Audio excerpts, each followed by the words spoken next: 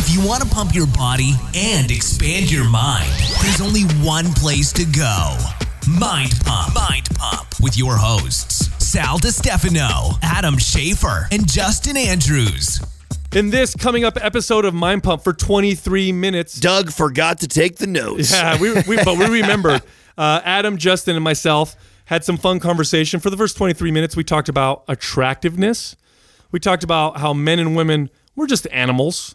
We talked about feet. I think we talked about your feet. We did. We talked about feet. We talked also about sales too. Sales and how women can crush it in sales because they have some inherent advantages. We also mentioned Organifi in this episode. Adam is actually putting together some delicious recipes that he is not sharing with anybody but himself. That's not true. If you guys follow me on my Instagram, on my Insta stories, I'll be posting them up there. Oh, you'll share the recipe, but not the actual product. Oh, yeah. You can go to OrganifiShop.com, enter the code MINDPUMP, and get a massive discount. Then we get into the questions. The first question was, why does the body even want to become efficient and adapt? If it is for survival, then why live longer? What is the goal of living longer? Why does the body want to do that? The answers may sound obvious to you, but we actually go much deeper in this episode. You'll have to listen to find out. The next question was, what are our thoughts on using a belt to keep your waist small? A weight belt, for example. You have a lot of bodybuilders go in the gym and wear a weight belt the entire workout.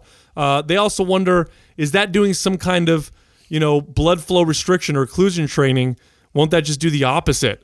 Good discussion there. Then we get into the question, why do female CrossFit athletes have a thick waist? Does CrossFit ruin a female physique? As horrible as that question sounds, you may be surprised at the answer. Look out. The last question is, in the new nutrition guide, we talk about calorie undulation and its benefits for weight loss. Are there benefits for undulating your calories when you're trying to pack on the mass? You may be surprised at the answer. Also, we have a lot of new listeners coming on to Mind Pump. We've been on a few podcasts. If you're interested in what we talk about, if you want expert exercise programming, if you're very serious about getting in shape, if you want to build muscle, burn body fat, you want to move better, feel better without having to spend hours and hours in the gym, the thing that we suggest you enroll in is our MAPS Super Bundle. The Super Bundle is literally almost an entire year worth of exercise programming. So that basically means that your whole year is planned out for you. That means you know what to do for the first 3 weeks, for the second 3 weeks, for the following 4 weeks, and so on. You go to the gym, you follow the program, just do what we tell you to do in the program, learn about your body the entire time. At the end of that year, you are a much better, stronger, leaner version of yourself. For more information on the MAPS Super Bundle, just go to mindpumpmedia.com. You don't have that bad looking feet. No, they're not bad. It's okay. They look better when they're French tip. You would interweave with them, wouldn't you? No, he's got long toes like me. If you had to pick one guy, you got to interweave. If I had to pick, interweave the toes, that's like the most intimate thing I've ever heard of. I almost feel like I'd rather touch tips than I know. that. I almost. Can you imagine? You know what I'm saying? That's like 5 minutes. It's like 5 minutes. The worst 5 minutes of your life. I wouldn't even do that to someone I was attracted to. It's gross. You know what I mean? Yeah, like they have the toes locked up. No, I know. It's just weird. It's just a horrible thought I had. Yeah. You guys ever get into the toe sucking thing? No. Me neither. I never liked it. There's some dudes that are so into toes. I had a couple girls try it. And I was like, nasty. nah, it's not my thing. It's just like the anal thing. I'm just never. Don't stick any fingers in my butt. I'm not into. Oh, it. your butt. yeah. Foreign invader. I'm not big. Don't suck my toes. That doesn't turn me on. No, not your toes. Yeah, don't twist my nipples. Oh, stop. Oh, somebody Calm down. sucked your toes? I'm saying Oh. that's fucking gross, dude. No, don't I take care of my feet, bro. I meant some guys are into sucking girls' toes, not you getting your toes sucked. That's weird. You've had girls try to suck on your toes? Yeah. Oh. Wait. You've had I had good looking feet, bro.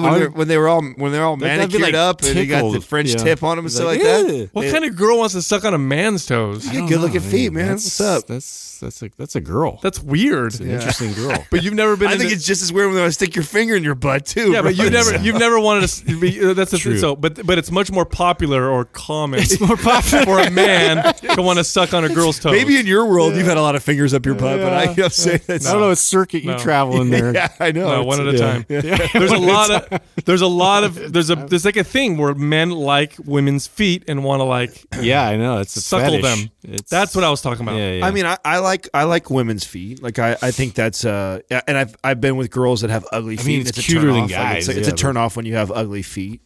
just- It's more like feet not to a me are feet like a person. hygiene thing. So it's like that's like skin, hair, feet, nails. Those all kind of go in the same category as me as far as like they're not turn ons as much as they could be turn offs if you don't take care of them. Yeah. So it's like you don't have to have like the most perfect skin for me to really like it, but if you don't take care of your skin, like that bothers me. If you don't have the most perfect feet, but if you don't take care of your feet, then that's gross, right? It's kind of like that for me. It's like I'm not. Yeah. The irony And of none it of them is turn me way The on. irony of it is our feet are always covered. It's like way more clean than your hands. You know what I'm Yeah. saying? But you'll like hold a girl's I don't hand. know. It's and- pretty swampy down there. Yeah, sweaty what I feet, mean? bro. Socks on, Oh, get yeah. layers. That's It a can be. clean. It ugh. can be. No, I don't think so. Imagine like a Ben Greenfield's feet. oh, Dude. he looks like a hobbit. Yeah. His feet look functional, which is not necessarily good looking. It just means that they work. Anywhere. They're strong. Remember when we first met him? He saw him and it's like there's two things that stood out when I saw Feet in when his I hands met. right away. Yeah, I was like, whoa, you don't like you're Yeah, like you got hooves. you're chimpish yeah. in real world. You know what I mean? Like you can. No, his Like I feel like if Yeah, you. you could totally hang upside down. or Yeah, I something. feel like if his hands don't match his body. Like his hands belong. Oh, they on- look like they're a 300-pound man. No, they do. Yeah. If you've ever shook the Like he's got hand, if you gigantism. ever shook the hand of a 6'7", 300-pound got a guy, paw. yeah, like that hand. That's how Ben Greenfield's hand feels on his wiry frame. It just doesn't match. It doesn't match. So it's really fascinating. His feet are the same way too. His feet look like 300-pound man's big ass feet too. They're like Hobbit. Like if you watch Lord of the Rings and you see their feet Yeah. with the hair on the top and they're fucking like you can. It's a good look. Like you can operate utensils with them. You know what I'm saying? How much could I pay you to like let him feed you something? With his foot. That'd be the most what were you guys? amazing video. What were you guys talking to Drew when I brought breakfast? You guys were getting all into him right now. What were Oh you- no, we were joking with Drew. We were asking him about Sex questions. how many girls he's been with, Oh, and this and that and the other. yeah. And he's at 19. I'm not gonna put him on blast. Don't put him on blast. No. Oh. But he's a kid, right? He's only 19 Yeah. years old. And you know, when you're a 19-year-old guy and your buddies, especially if there's dudes that you look up to, ask you questions like that, you're gonna inflate shit. Yeah. So he There's was- definite inflation. He's in there. totally doing that, There's- and he thinks we don't know. And I'm like, come on, dude. There's man. there's For sure, there's an that's not true. actual mathematical equation for this. Divided by 3. Divide by 3. Yeah, divide by 3 if it's a guy saying it. If it's a girl saying it, you multiply by 3. Yeah, yeah. That's the equation for it. Girls will always lie. Like, oh, it's only been 2. Okay, Yeah. it's 6, bitch. Come Yeah. on. Yeah, we already know. We know that for sure. And if it's a guy like, oh yeah, it's like 15. Like, Oh, okay, probably yeah. 5. 5. Yeah, let's be Lake honest. Havasu did happen. Yeah. Does Are we it counting count? days? Are we counting- Does it count if they're all at the same time, or is that What if you once? went back to the other, your first one? Yeah. Isn't that funny that we live in a society that's like that? Like, why is it any that we care about that? right? That one who that we care cares? about that. 2, that it's different for a man or a woman. It's kind of unfair. It's not. I think it's course it because is. men judge standard. Men judge each other on a few different things. One thing we judge each other is on how much money we earning potential. your sexual proclivity. Your sexual prowess, right? Like if women are really attracted to you, bragging then rights. that means you're like a god. You got a high status, right? Yeah. And then the other one is like physical, like how physically strong you are, physically dominant you are. Those are the 3 big ones I think men tend to kind of judge each other on. I guess not necessarily in a bad way, but Why do you think definitely that is though? Yeah. Why do I? It's, Why? it's why? always been that primal, way. dude. Yeah. Yeah, I know. primal. I know it is primal, but why? What's so advantageous about me knowing? Like, if I meet you, is it like a hunt and kill thing? It's like I meet Sal, right? We're thousands of years before, and like I want to know. Dude, we're still animals. You know what I mean? Like we forget that we're animals. I want to know how many women you slept with because to me that means you're a better hunter than maybe Justin. It means if I have a lot of women that I'm sleeping with, and it's thousands of years ago, and we're hunter gatherers, it means that I probably have the resources to take care of, and these children that I'm fathering, and that these women are attracted to me because I have the resources and I'm Well, that makes a lot of sense because it's a lot like that today. Yeah. Think about that. People give like some women that are what they quote unquote, I'm using the air quotes here, with the gold diggers, right? That come after guys that have tons of money and stuff. But it really makes sense why that's just a natural thing for them to do because he's got all the resources. Of course. It's funny that we get mad at that. Like we get mad like, oh, she's just after me for my money, and then they can throw it right back to us and be like, well, you're just after her because she's hot. Yeah. And it's like, well, they're both primitive instincts, you know what I mean? Yeah. They're both primitive desires. Right, because if she's hot, that's normally because she's probably fertile. Yeah, right. I mean, she can father my child or whatever. You know what I mean? And it propagates the species. You're right. We're animals, Justin. That's what I'm saying. It's just we want to like we pretend forget. Like we're not. We want to like create this whole facade that we're so above all that nature and everything else. And it's like, no, you still have sex. Well, you know what's funny about that is there's a few things that men and women both find attractive in each other, but then there's things that are not, that we don't rank the same, like sense of humor. Men, if they list the top 5 things that they find in a woman attractive, that they're really attracted to, sense of humor usually doesn't crack the top 5. Always does for women. For women, it's almost always. It's actually a lot of times one. Yeah. It's actually one. It's status. It's status. Okay. It's status. If you're charming and funny and whatever, it meant you probably held a higher position in society, which meant you probably were able to find more resources. Is that a confidence thing, or is it just an intellect thing? I think it's more of an intellect thing. Then. Yeah. Like typically, you have to be smart. If you're funny, right? More than likely you're witty and you're smarter. So I would think it lines more with that, right? And that would go back to being. It's funny because they've actually done studies on this, and men tend to rank higher than women in terms of, I don't know how they test this, by the way, so take this with a grain of salt, but men typically have a better or sharper sense of humor. But the studies conclude it's not because we're genetically better at it, it's because we understand at an early age that girls value that, so we work on it. Because I remember as a boy, especially when you're young, funny was how you got their attention. I have vivid memories, and you guys have talked on this podcast before. I think you just recently talked about, or who we were with, who we just interviewed. It was Josh Trent interviewed us. That interview, he talked about, watching my ability with a group of people I've never met before, and that was actually a trained skill that I remember being a kid coming to school, not knowing people. Yeah. And it was like I could either choose to be jumping around different schools. So I remember having to butt myself into conversations, and you easily could have just sat there, kept your mouth shut, never get noticed, and just be that guy. Or then you get picked on more, right? Right. If I interject myself, I say something funny, I grab the attention of everybody, and more often that means the women or the girls that are paying attention or listening to us that laugh and giggle and pay attention to us, because that's one way right away to get street cred with a young boy. All the other young boys is I say something funny. Doesn't matter if it's funny to you guys. If the girls laugh, if the girls laugh, you're killing. Right, exactly. Like I'm onto something. That's how you get your stats. And so, that's so funny. Subconsciously, subconsciously as a kid, I 100% was putting that together. Every guy knows that. Right. Every guy knows that, whether you're good at it or not. Every guy knows if I can be funny, then I'm going to get attention from women. 100%. It is not the other way around. For girls, if they're funny, it's great. It's a plus. I actually really enjoy it.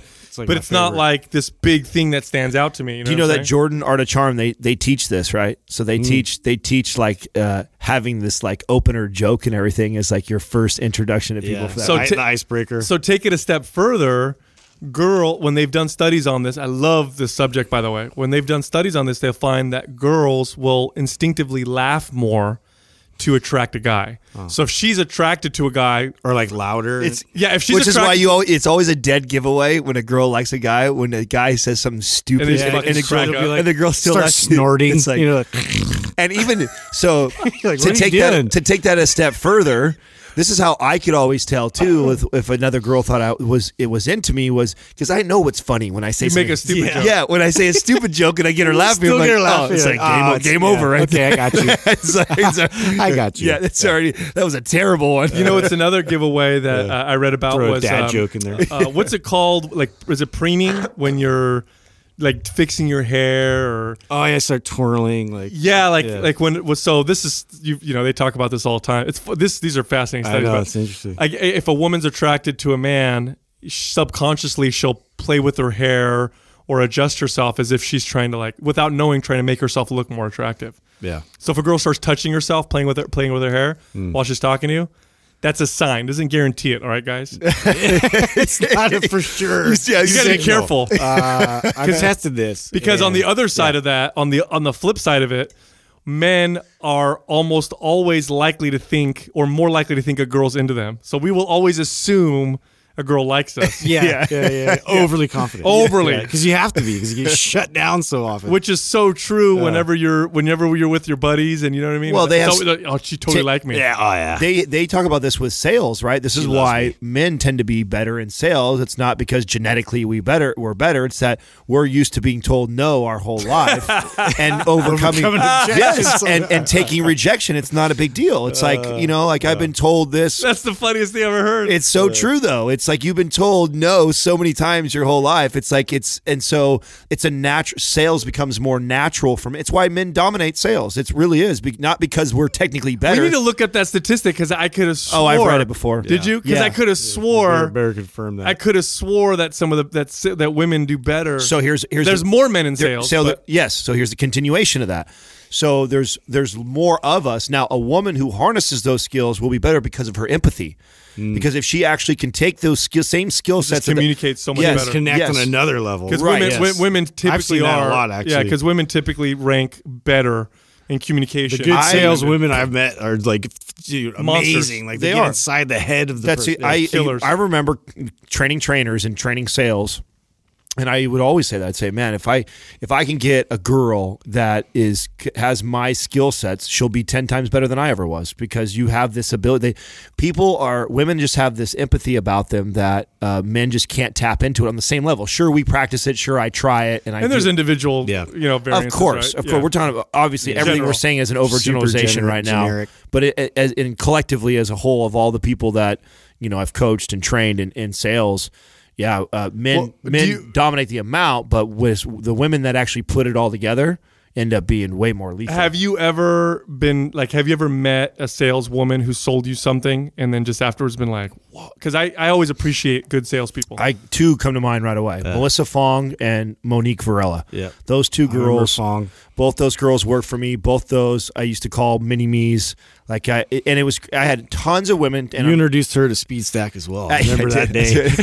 She was like going around the entire club closing. How big was she? You gave her a whole Speed Stack? Yeah, she's like she's a little 112-pound Asian girl. I was like, oh no, he got you on Speed Stack too? Here we go. She was a killer. Her and Monique both, they just got it. Like, they got it.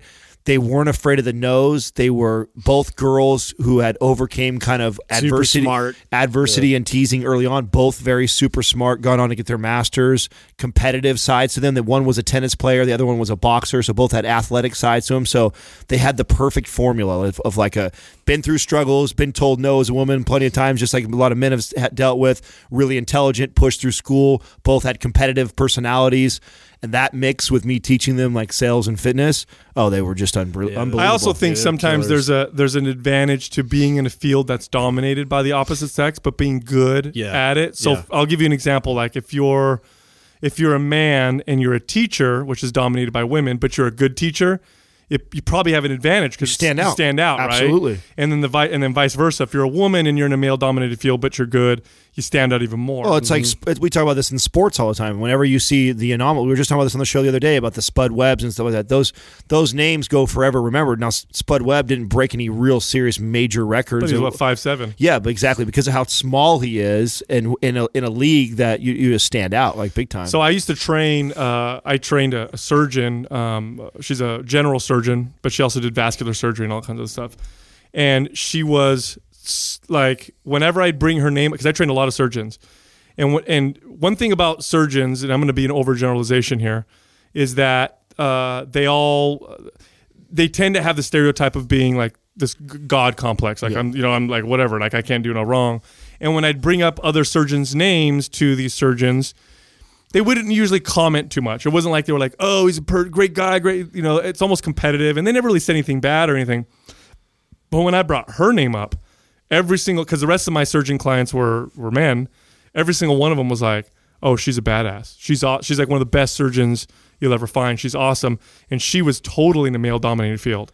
So she came up, you know, you're talking about in the 70s and 80s. Well, you got to think that 90s when it was very male-dominated. I think part of that is because they're facing adversity like that, it causes them to have to rise even more, right? So if you're in a male-dominated sales field and you do well, to be in the upper 10% or like that, I think there's certain sales jobs that are dominated by females. I think real estate might be one of them, if I'm not mistaken. Real estate is one. I think there's more women that sell real estate than men do. There, definitely as a whole, though, it's not. I mean, men, there's way. Yeah, because if you count all the sales jobs, right? It's still way dominated by men. And like I said, when you actually meet a woman that actually puts all that together really well, it's extremely impressive. And I think she can sell better than a man because she has that empathy side that's built into her. That's because here's the thing: what they say, women, the empathy side, the men, the logical side. And I know I'm being fucking totally and fucking there's somebody who's saying that. True story. Yeah, whatever. There's exceptions to the rule. Everything, fuck off. Right. So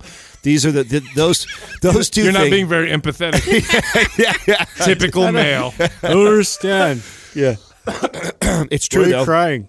But logical thinking isn't that important in sales, right? It's not that you can't use it and logic doesn't help. It's not. You're not gonna sell something with logic. Exactly. It just doesn't. It doesn't. People buy things with emotion. No, exactly. That's 100%. Why empathy is such a more of a powerful tool. So let me ask you this, Adam, because I consider you a decent salesperson. It's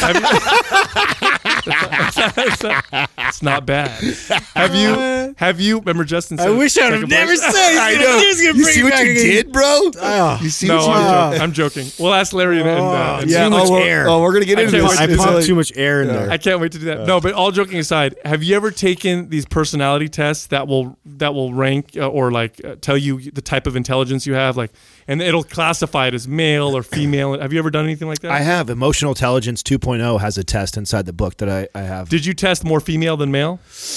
You know what? That's a good question. I don't remember. I do know that I have tons of feminine traits for sure, 100%. I mean, think about it. I was raised by my mom. I had women around me. All the cousins that I did see were all women. I mean, I could braid hair. I can do things that most guys couldn't do because I was put. So there's disadvantages of that, and then there's advantages, and it helped me in sales because I think I'm a very empathetic person. Because there's certain tests that, and I don't know if they're outdated, but back when I did them, there's one where it's just you have pictures of eyes, so you don't see the rest of the face. You don't see anything below the eyes or anything above the eyes. All you see is eyes, and then you have to guess what emotion they're expressing. So anger, sadness, excitement, whatever, just on the eyes.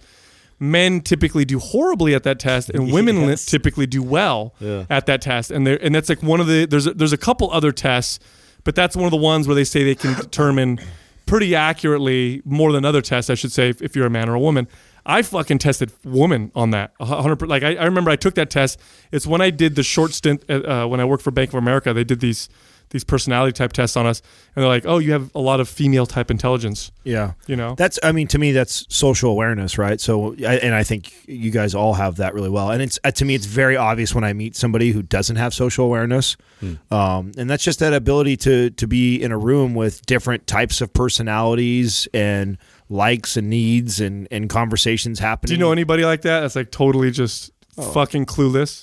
Why are they so upset? It's you totally offended them. We're around it all the time. One of my biggest pet peeves that we have, or that I have, and 100% I know this is my own ego and insecurities that drives this pet peeve, is when we get people in our space that do what we do, that spend more time telling us and giving us advice than actually asking questions. It annoys me, and inside I don't show that. They don't know that, but inside I'm like, you idiot. Yeah. You're in the same space as I am. You want to do what I'm doing. Meanwhile, you have a little window where we're conversing, and you chose to spend that time telling me how I should do things. Or just boasting about what they're doing. Right. How what an idiot you are. And we've definitely had people before that's come in this facility that we've brought under our wing or spent time with and have been around us before, and instead of taking advantage of that and asking questions. And of course, the part that makes it like a pet peeve is my own insecurities of feeling like, they don't recognize. they don't see my value. Yeah, they don't recognize how smart or how valuable we potentially can be. So that's my own issue, right? Which that's why I don't express it or say anything. In the past, I would say some shit. In the past, I'd be like, "You're an idiot." Really? You decided You're still talking about yourself? Yeah, you're still down about that. You want to do what I'm doing, and you haven't asked any questions. Like so. No, we get that a lot, man. We've had people. No, it's funny because like my grandfather's like that. Like he'll just without realizing just offend the fuck out of people, and everybody's like knows. I You know thought what that I mean? was like an old trait though. At some point, you like lose fucks. No, I think he's always been that way. Always been that way. Yeah, it's a and little bit just, of both, right? He just doesn't realize it. He's just gonna say some shit to annoy the That's true. and just offend the fuck out of you. And it's funny. So when my cousin got married. When he first got remarried, he lived with my grandparents as him and his wife at the time were saving money to buy a house because they lived up in here in San Jose. So they were living with my grandparents and so now she had to live with my grandfather. And he's a great guy. He's a loving man. He's the first of our family to come to this country. He set everybody up through his hard work. So He's everybody just respects a him. macho dude. He just sometimes he says shit, and you get and he's like, "What? Why are you so upset?" So they made dinner and she gets skin reactions if she eats gluten. So and of course pasta bread, right? It's a big Italian thing. So she goes, they made dinner and she's like, I can't really eat gluten because it bothers my skin, this and that. And he goes, okay. He goes, when I was in Sicily, he goes, if I had a horse that couldn't eat something, we kill it. And she's like, what? She's like, I love this. Remember, she never really knew him. You know what I mean? Oh, dude, it's so good. She's like, we kill it. And she's like, what do you mean? She's like, it's a bad horse. If it can't eat all the food, it's a bad horse. It's an inside joke now. Now when we see each other, she says she's a bad horse. Oh my God. But my cousin was like trying to tell her like, no, don't take offense. He's not trying to offend you. He's kind of jabbing at you in a funny way. Yeah, he's not gonna kill you. That is early though to throw that out there. Doug, bring on the offensive bird.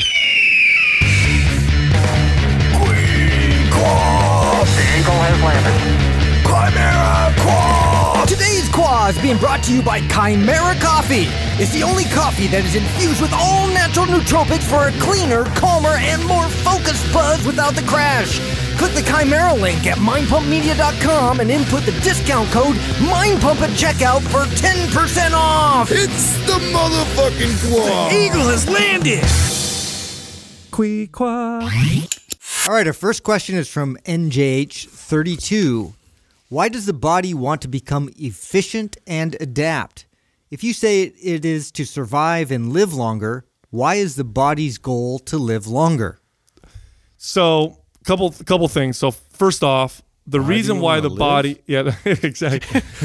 Why? We wouldn't be here if the body wanted to die. That's a weird question. The body becomes efficient because efficiency meant survival. So in nature, if you had a very inefficient body, let's say your body was super inefficient with calories and you just burned, 12,000 calories a day because you had this inefficient, metabolism where you're just burning a shit ton of calories.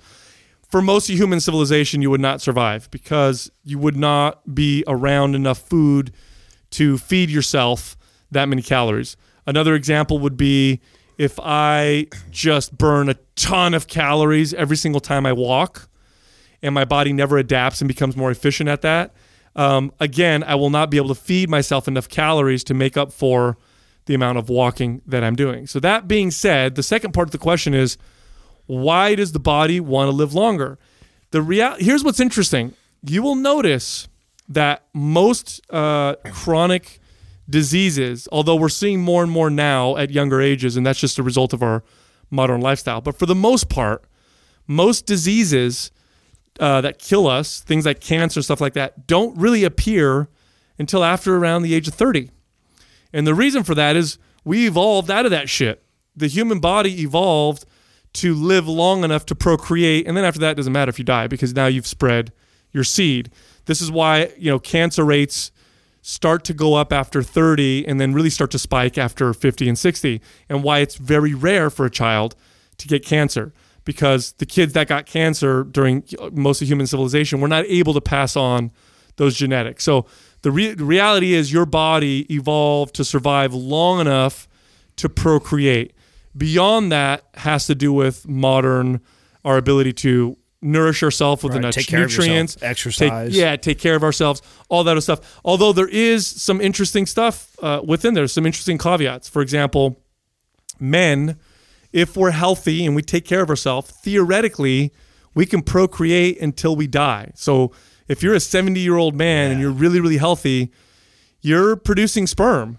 And theoretically, you can have and father a child. Now, this is not the case with women. Keep those hips healthy. You know? Yeah. Damn. This is not the case with women. Women go through a Menopause. period called menopause where the body stops being able to bear children. And there's some interesting speculation around that. One of them is that if a woman was able to procreate at that age, the likelihood that she would survive is far, far lower because she's not as healthy and fit to do. Because let's be honest, childbirth is the most dangerous thing that a woman ever did for 99.9% of human civilization by far. It killed more women. It actually killed more humans than anything besides starvation and infection is childbirth. So the other thing is that anthropologists believe that the role of the grandmother was imperative in ensuring the survival in the upbringing of offspring. That the grandmother needed to be a very, very, needed to play an important role. And so it became beneficial for her to not be able to bear children so that her job now or her role in the tribe is to help take care of children, raise children, and take care of her, kids who have kids and so on. So interesting stuff. That is interesting. It's interesting to me too that just the question in general, like why do we want to survive? I think it's kind of obvious, right? That we'd want to live longer. To me, that's also too, and quality, right, of life. Why we even do what we do. We've talked about this before, where just because we exercise, we do all those things, doesn't ensure that we're not going to get some disease or not going to die at 70 years old, but it's about improving your life, right? So I don't know. This is the whole question confused the fuck out of me. I know. I was like, is this like a super esoteric, like deep question of like why, why are we all trying to live, man? Yeah. Like it's like, I don't know. Like everybody's got to find purpose. Yeah. The only scientific, the prevailing scientific explanation is just your body is trying to stay alive long enough to propagate, to pass its genes, and those genes passed by you now carry some of your blueprint. So whatever you had or whatever caused you to survive gets passed on, and that's kind of the crux behind evolution. So at some point, it became evolutionarily advantageous for humans to be hairless. We're one of the few animals, or at least primates, or I think only primates, to have very little body hair, which is strange because that's not really an advantage if you're out in the sun all the time. You're gonna fucking, you're gonna burn yourself. But if you consider humans are the most social of all creatures, and that we probably lived in tight, tribes and societies, it made sense to not have tons of body hair because body hair also increased your odds of having, fleas and ticks and shit like that. And it's probably better not to have them because you didn't spread as much disease. It's also why we have hair on our heads because that's the part that gets the sun. So the thing about this is it's all looking backwards.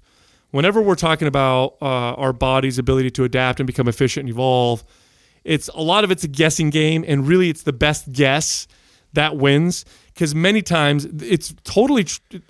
Here's something you want to consider too.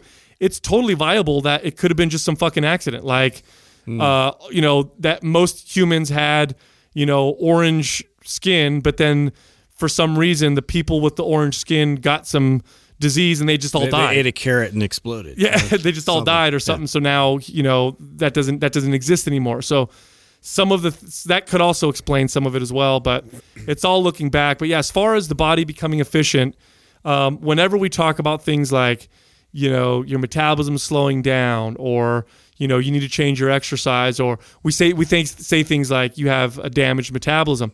really it's your body's doing exactly what it's supposed to. It's just not something that is desirable. Right. Like it's not desirable. It's not benefiting your goal. Not in modern life. Like is it desirable in modern lifestyle to have a super efficient and slow metabolism? No, it's not, because you have access to tons of food all the time, all around you. You are not active nearly as much as we used to be.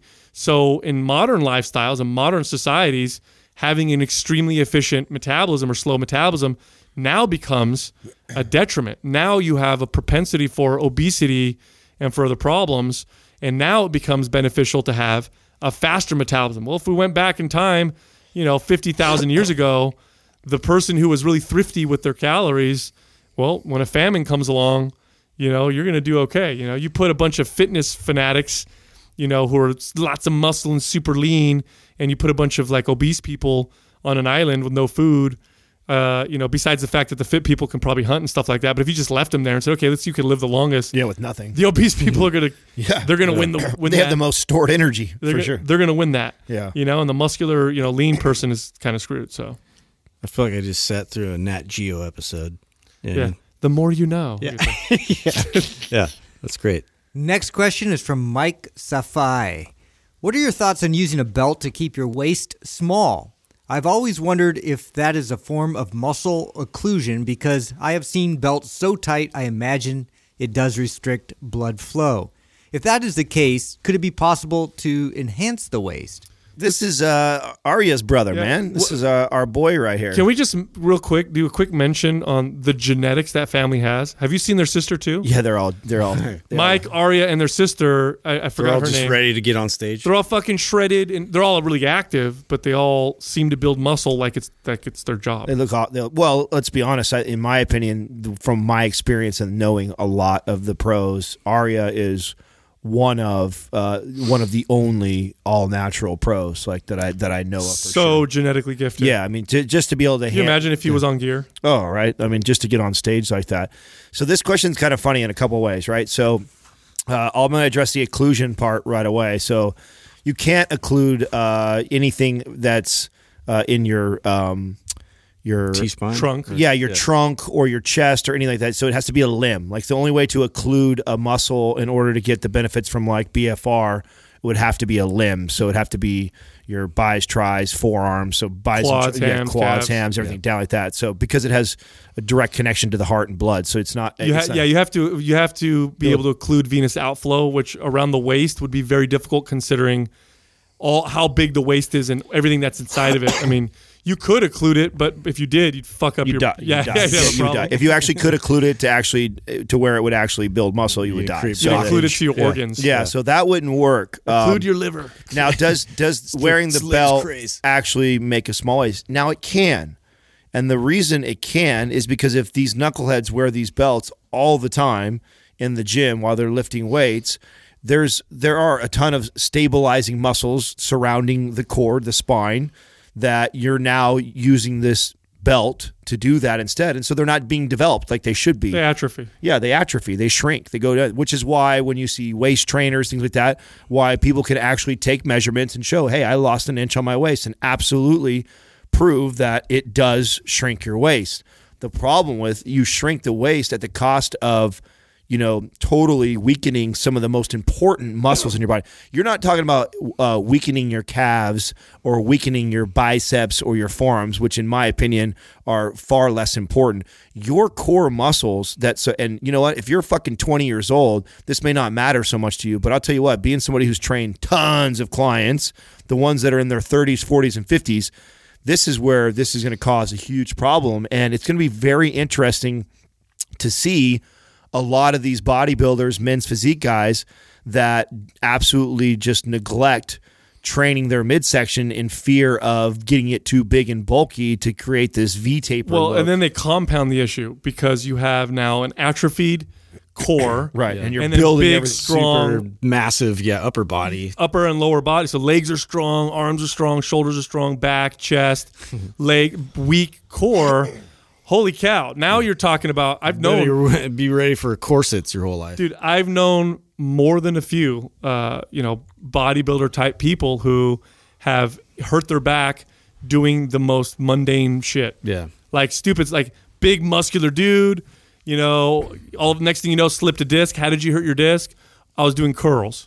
Or, I was throwing the Frisbee with my kid or something like that. It's like, what? You hurt your, like, you squat 500 pounds and you hurt, you slipped a disc because that's you're where I really see, like, I really hear it from like the throwing the Frisbee or picking up a shampoo bottle or gardening because they have no rotational strength, right? Because they don't, that's already a given. Most every bodybuilder trains in the sagittal plane, And which that's is it. which is understandable. It's your sport. You don't need to be able to move left or right really fast, so you don't need to train like an athlete. But here's where this stuff becomes really important is you keep building all this muscle on this weak-ass core, and you don't train any rotational strength, and then all it takes is the slightest movement where you're rotating the spine like that, throwing a Frisbee. And then you're compromised. Yeah, then you're fucked, and then you're hurt, and it's really weak that you get hurt doing something so weak as throwing a baseball or throwing something or turning just a little bit because you have no rotational strength. So, I mean, does the wearing the weight belt help keep the waist smaller? Sure, it can.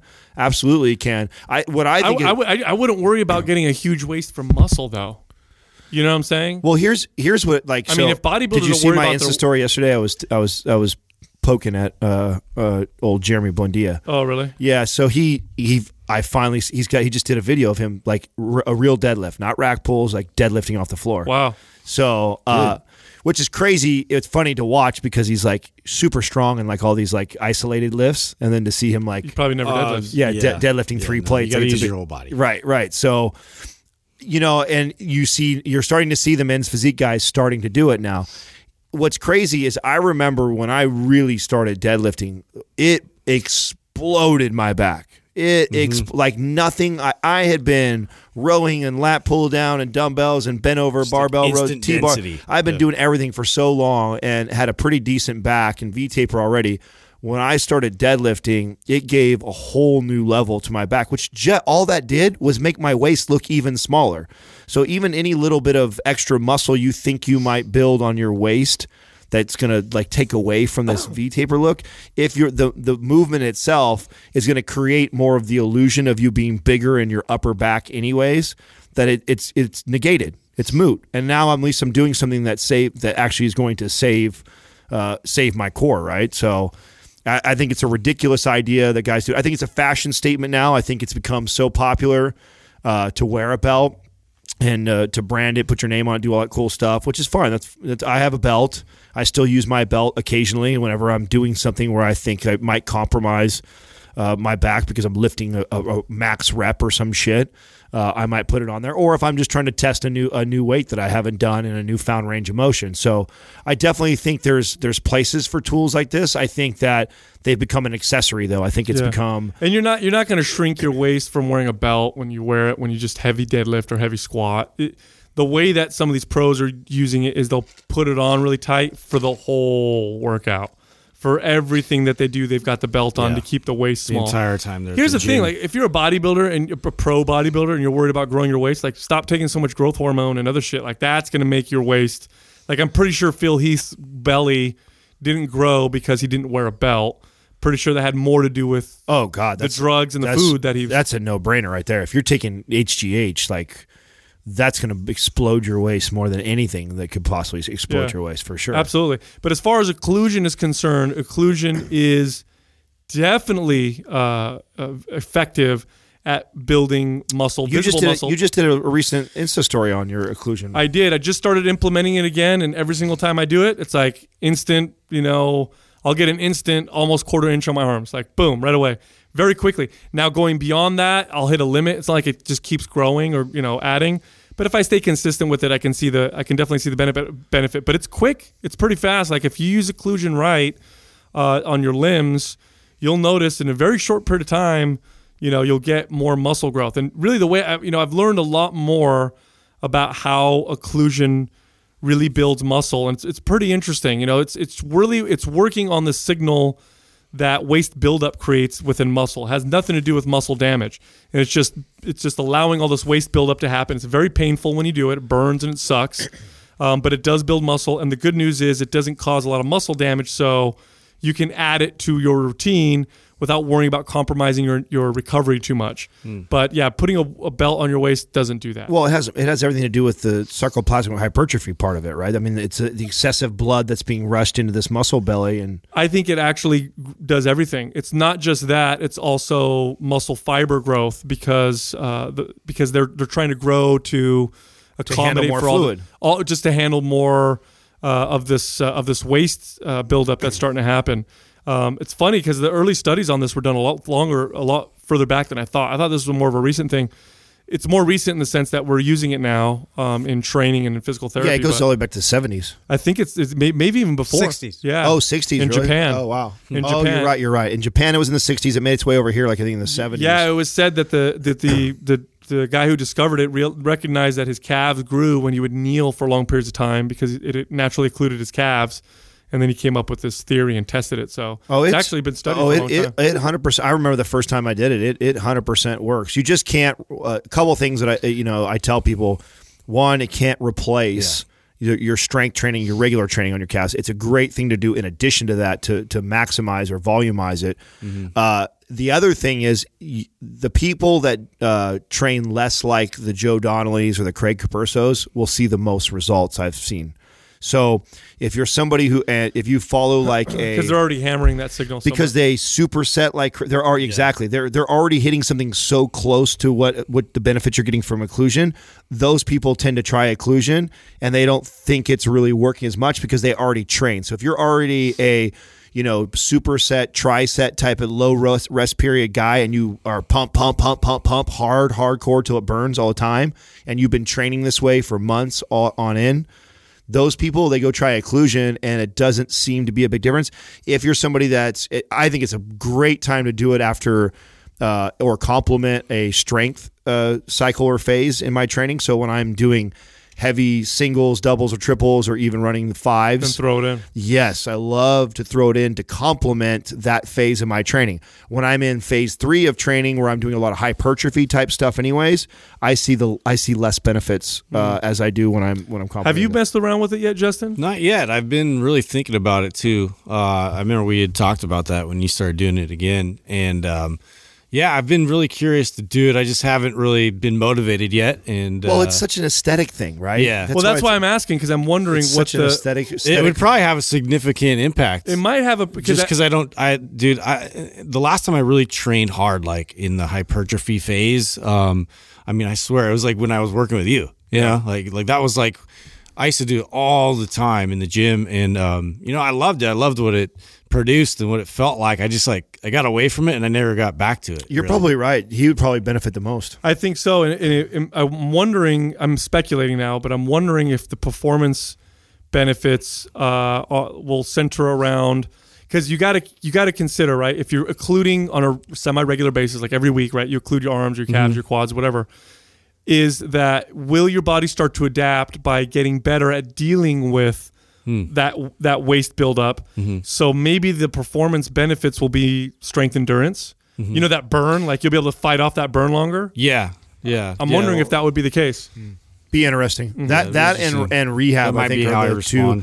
Somebody who's rehabbing knee or issues like that. I think well, we have a guide. We have an occlusion guide. We don't talk about it a whole lot. It's really inexpensive, but we kind of break it down and teach you how to occlude properly. Right. Next question is from Kaisa. Why do female CrossFit athletes have thick waists? Does CrossFit ruin a female physique? This is interesting. You know why I love this question? I like it too. I love this question because whenever you look at a sport and you look at the top performers of that sport, what you're looking at is a few different things. One of which is that person was born to do well at that sport. Absolutely. So if I look at the top swimmers in the world, I look at the Olympics, somebody who doesn't understand this may look at that and be like, oh, wow. Wow, that's a really long torso. Yeah, swimming a lot gives you a long torso, short legs, long arms, and a really flat, broad chest. It's like how people used to Pilates and yoga and things like that. Used to make you elongate your muscles by doing these. Ballerinas look like that. Yeah. Right. Like, or maybe those girls do really well in those sports is what it is. Yeah, I think the CrossFit athletes, the female CrossFit athletes that do really well and compete at that level, they, number one, build muscle very easily, and number two, a strong muscular waist, you better believe is going to help you perform yeah. at a high level. Well, it's a snatches and cleans and like It's strength, endurance, it's power. Yeah, I mean, talk about needing to stabilize and support your spine and like all the different external forces. It's like you need to have a nice, strong, obliques and Obliques in particular. yeah, like, and I think that's what they're probably identifying because like it's not, you don't see that a lot, especially with females having like really like pronounced obliques, and when you do, it's impressive. It's like whoa, like Right. You can, if you were in olive oil and you went into CrossFit, you would never get this massive squared up looking waist. You don't have the genetics to look that way. And the ones that are like Sal saying, the ones we're watching on TV and the ones that we know are good at CrossFit, it's because their physiques were built to do CrossFit. That's Yeah. it. That's bottom line. Like, On top of their training and all that other stuff. yeah, I mean, of course, anybody helps who's heavy snatching and cleaning and doing these overhead movements it requires you to have a very strong, stable core. So yeah, you're going to get development there, but the ones that tend to rise to the top that are excelling at this, they're not looking that way because they excelled. They are excelling because they are built that way. So think of it more like that. And here's the thing with the whole small waist thing. This is one thing that I'd hate about the aesthetic focused physical. We can hear you crunching, don't worry. He's trying to hide his mouth while he's crunching the ice over there. You can hear that? Yeah. You're so polite. Adam consistently will eat something while we're trying to record an episode. He has to. So the reason why, one of the things I hate about these aesthetic, based, physical sports like bodybuilding and bikini and stuff like that, is they exaggerate signs that we normally find attractive. Now you have to ask yourself, why do we find a small waist attractive? It's not the small waist that we find attractive. It's the ratio of waist to hips in women and waist to shoulders in men. If there was a big ratio from waist to shoulders, it meant two things. A, they didn't store a lot of body fat, which meant they were probably active and whatever. And B, they had wide, strong shoulders. It did not mean they have a small waist. Does that make sense? If you take the average 6-foot men in the world and you average them all out, their waists, and they're all lean, their waist sizes aren't going to have these dramatic changes. Where you'll see the big difference is going to be in their shoulders, how wide their shoulders are, how muscular shoulders are. This is why we're attracted to small waists. It's not the waist, it's the disparity. Same thing with a woman. When we think to ourselves like, ooh, a woman with a small waist is attractive. That's not true. A woman with a small waist and narrow hips is not attractive. It's the waist to hip ratio. And they've done many, many, many studies on this where they find women who are bigger, smaller, whatever. In fact, if you go back 50 years and you look at the pinup girls, or what we considered back then the ideal, it was about 30 pounds heavier, 20 to 30 pounds heavier than Very they are now. curvy. Yeah. They're much bigger waist, but they had the same hip to waist ratio that we see today. So so I want to get that out there because everybody's so afraid about their waist getting thick because they have muscle. Like if you're lean, don't even worry about that.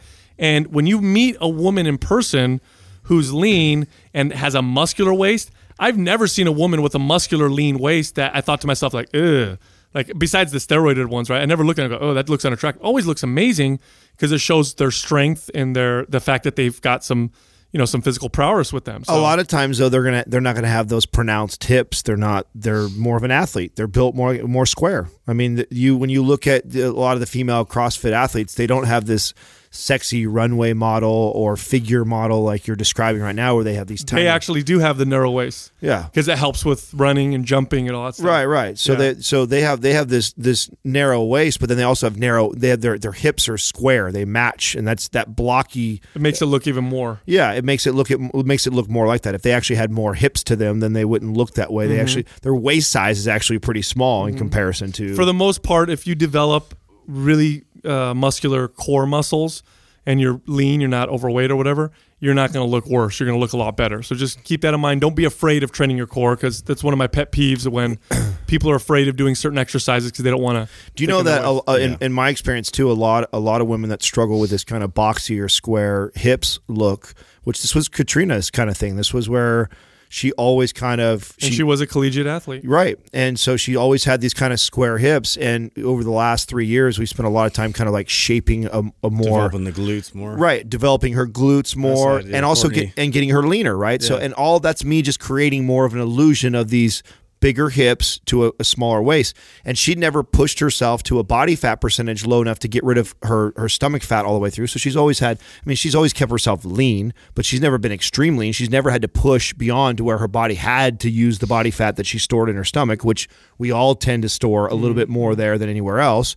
So once I took her to a point where she had leaned out beyond that, reduced all that body fat there, and then when we went back to incorporating more calories, I made sure that she was training glutes harder than she ever had before, so that surplus of calories is now getting allocated. Brings that contrast back. Yes, and so over time, and it's taken time, I've now created this more of an illusion that she has a smaller to. It's funny too, because it all points to all these things that we tend to want the look or we find attractive. It all points to better fertility. That's really what it all points to. Like women who store more in the lower body tend to have more favorable hormones and tend to store are more fertile or likely to have successful childbirth. So it's all really fascinating, interesting stuff. I mean, I have a cousin in Sicily who this girl could gain 50 pounds, 60 pounds. It doesn't matter. All the body fat goes to her lower body and her boobs and her weight. Like she never stores. So she could be really big and she's got this really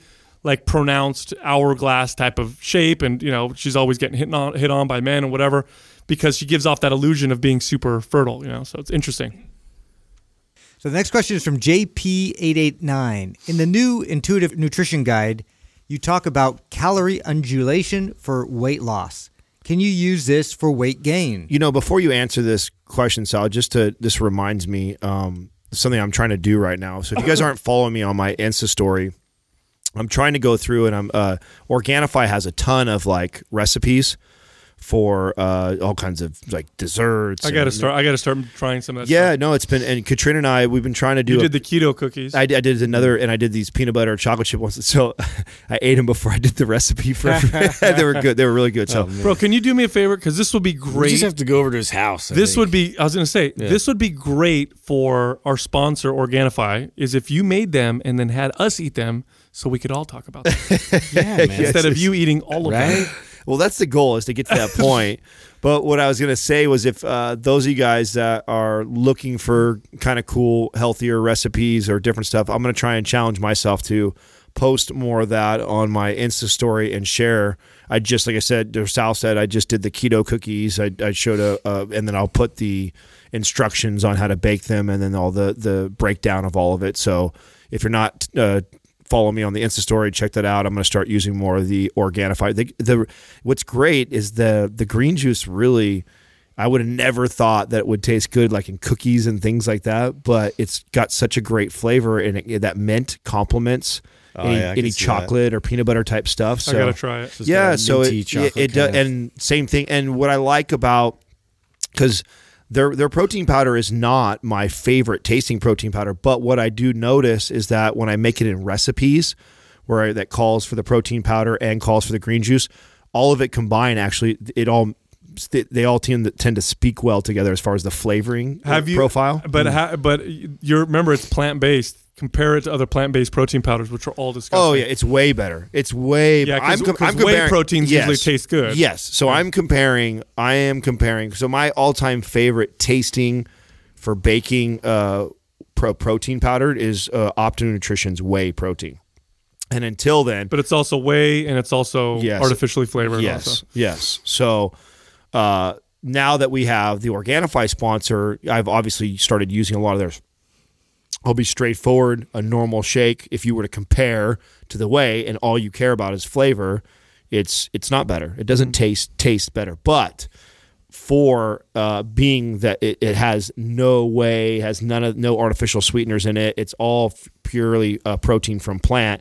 It tastes phenomenal in comparison, and it actually mixes really well in a lot of the food recipes. Yeah, I used to use the raw protein from Garden of Life, I think it was. And it was tolerable, but it's nowhere near as good as the Organifi. Yeah, I see you wearing some of it on your shirt right now. I spilled it. It's the green juice. Yes. I did it, Justin. I was going to say, you're taking my thunder, dude. You will be shooting videos today. Captain Sloppy Eater over here. So the question was about undulating calories for weight loss, because we talk about that in the new nutrition guide, and then can you use that for weight gain? Absolutely. Definitely. We recommend that. Now, here's why we tell you to undulate your calories, whether you're trying to gain weight or lose weight. So let's start with weight loss. When you're at a calorie deficit, when you're eating less calories than your body's burning, your body aims to adapt to that by becoming more efficient, aka slowing itself down. And it does this through a number of different ways that we've already identified through studies. One, it'll actually, people will actually reduce their activity without realizing it. So your body will make you more tired or not make you want to move as much.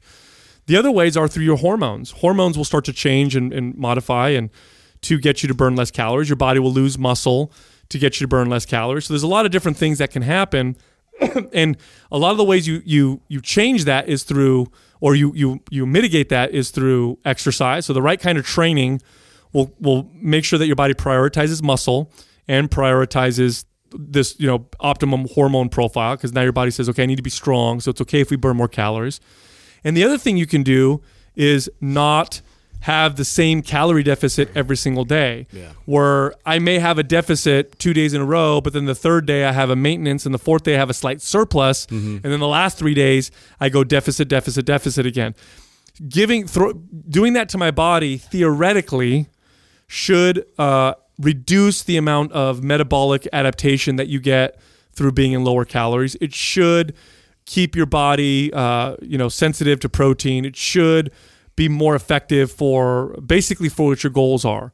Now, when it comes to weight gain, the same is true. I just talked about this in a recent episode, and in our show notes to that episode, I believe it's episode, I want to say 624, we talk about how in a very short period of time, they showed insulin sensitivity being reduced within a week of being on a high-calorie diet. So they had male athletes, eat 6,000 calories a day, so they went on this like super bulk. And within a week, their body started becoming less sensitive to insulin. Now, over the course of a long period of time, this can lead to things like diabetes, but in the short period of time, it means your body's going to be more likely to store body fat.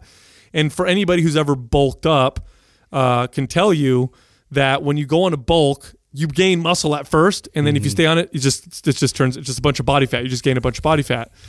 This may be one of the reasons why, is that your body becomes less sensitive to insulin. Yeah. Your body starts to adapt, wants to gain body fat. When you undulate your calories for weight gain, you use the same strategy. So what you do is you go on like a big surplus on Monday, smaller surplus on Tuesday, maintenance on Wednesday, another surplus Thursday, deficit Friday. That might be a day that I fast. Saturday, small surplus, Sunday, maintenance. At the end of the week, I'm still in a surplus on average, so I know I'm going to gain. But there's some days there that are maintenance or maybe even a deficit, and that keeps my body wanting to gain muscle, not necessarily storing body fat, and it keeps my hormone optimal. In my opinion, it's the only way to actually do a bulk without putting on a bunch of body fat. Otherwise, you fall into the same trap that I see happening all over, especially with my peers, which is these aggressive bulks and aggressive cuts. And it was so obvious to me when I got on the circuit, when I would meet guys and I would see them show after show after show, and they really were kind of presenting the same physique every time. It was like, sure, they got better, their stage presence, sure, but it was like they followed the same protocol of dieting on off season, and then they had their on season, and it was like, and I bet it was even harder for them to get back even into that condition. Exactly, and what they don't realize is their body's becoming more efficient each time. So each time they're struggling to get to this, and they call it burnout. Yeah, they think they're burnt out. They think they think it's the anabolics, and so they start ramping the anabolics up.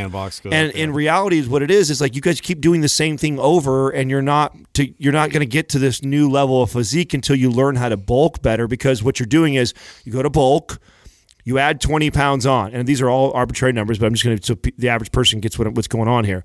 You go through a bulk, you add 20 pounds. Of the 20 pounds, 10 of those pounds end up being muscle, if you're lucky. It's probably not even that. But then you go to a cut from the 20 pounds.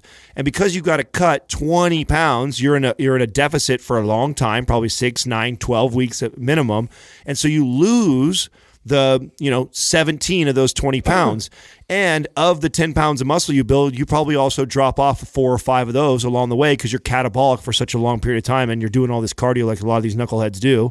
So you're telling the body it's not advantageous to have this extra muscle. So they just get in this vicious cycle. They bulk for 20 pounds and they cut 17 pounds off and they maybe add 1 to 3 pounds of muscle. And it's the same 1 to 3 pounds of muscle every fucking show. And that's why they present the same physique.